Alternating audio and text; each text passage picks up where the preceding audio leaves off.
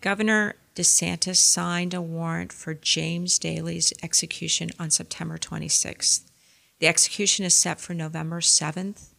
Mr. Daley's team was very surprised about this because Mr. Daley still had significant litigation pending in the Florida Supreme Court.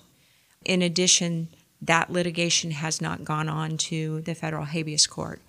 The litigation that was pending, the Florida Supreme Court issued a decision yesterday denying Mr. Daley's successive post-conviction petition, which raised newly discovered evidence of innocence. We hope now to take that into federal court. We're shocked that this warrant got signed. We're very concerned because of the strong issues of innocence and strong evidence of innocence in Mr. Daley's case. And the Innocence Project of Florida says that this would be an execution of someone who most likely didn't commit the crime that he was accused of and convicted of perpetrating. So what was the crime that he is convicted of? Mr. Daley's been convicted of killing a 14-year-old girl. His co-defendant, Jack Piercy, was also convicted. Mr. Piercy was convicted prior to Mr. Daley and received a life sentence. Mr. Piercy, since that time, and even prior to his trial, has several times admitted that he was the sole responsible person for killing Shelley Boggio, the victim. He has most recently signed an affidavit saying he was the sole person responsible, and Mr. Daley was not present. Mr. Daley and Jack Piercy were friends. They were living together with Mr. Piercy's pregnant girlfriend, Gail Bailey, at the time this happened. Piercy and Daley and another man, Osa Shaw, who was also staying with Piercy and Daley, picked up Shelley, her twin sister, and a friend when they were hitchhiking. They drank together. They smoked some marijuana together. Two of the girls, Shelley's twin and Stephanie, left, and Shelley stayed with Shaw, Bailey, Piercy, and Daley. Eventually, Piercy and Shelley drove Shaw to a phone booth to make a phone call, and phone records corroborate that he made that call, and Shelley and Piercy then left the scene. Piercy drove away with Shelley alone. Shaw walked back to the house.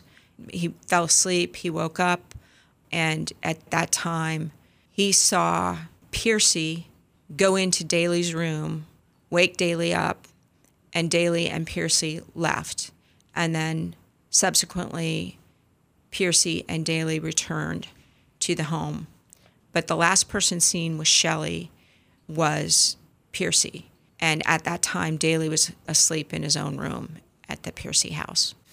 And there's new evidence that could prove this person's innocence. Is that right? What do we know about that evidence? Well, there's been newly discovered evidence since his conviction that includes jailhouse snitches that came forward and explained that the detective had interviewed all of the people that were in jail with Daley.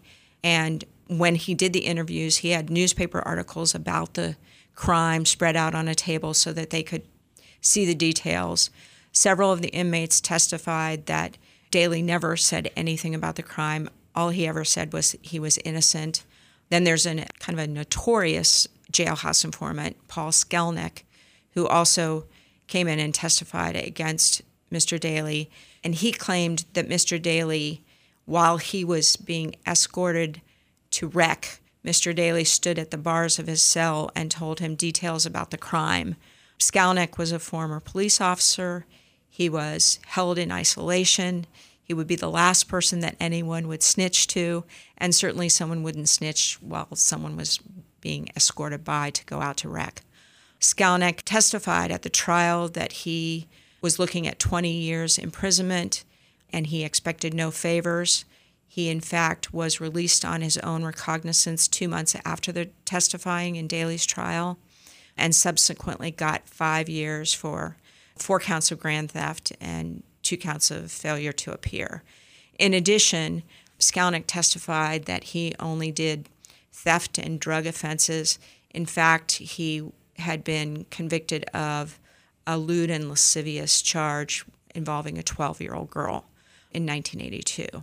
Skelnick has just a notorious reputation. He was held in Texas as a result of an agreement with Florida and has since been released.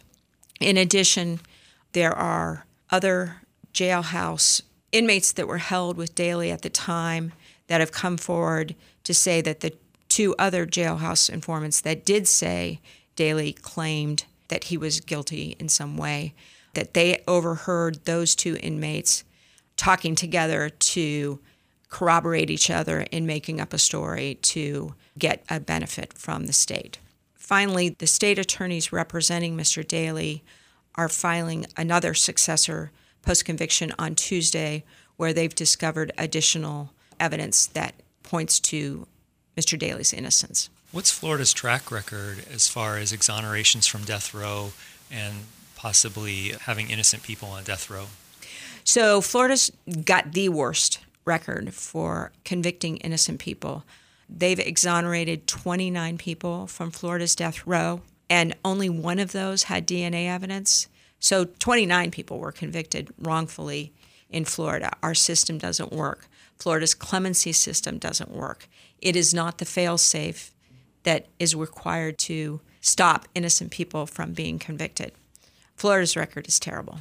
In the case of Mr. Daley, what other avenues are there for his case?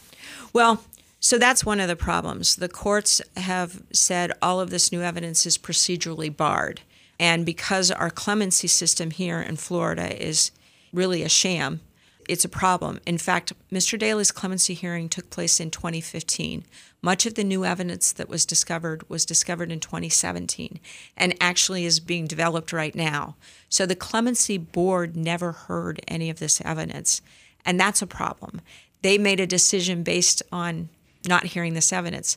And it wasn't just the clemency board, right? The jury also never heard this evidence.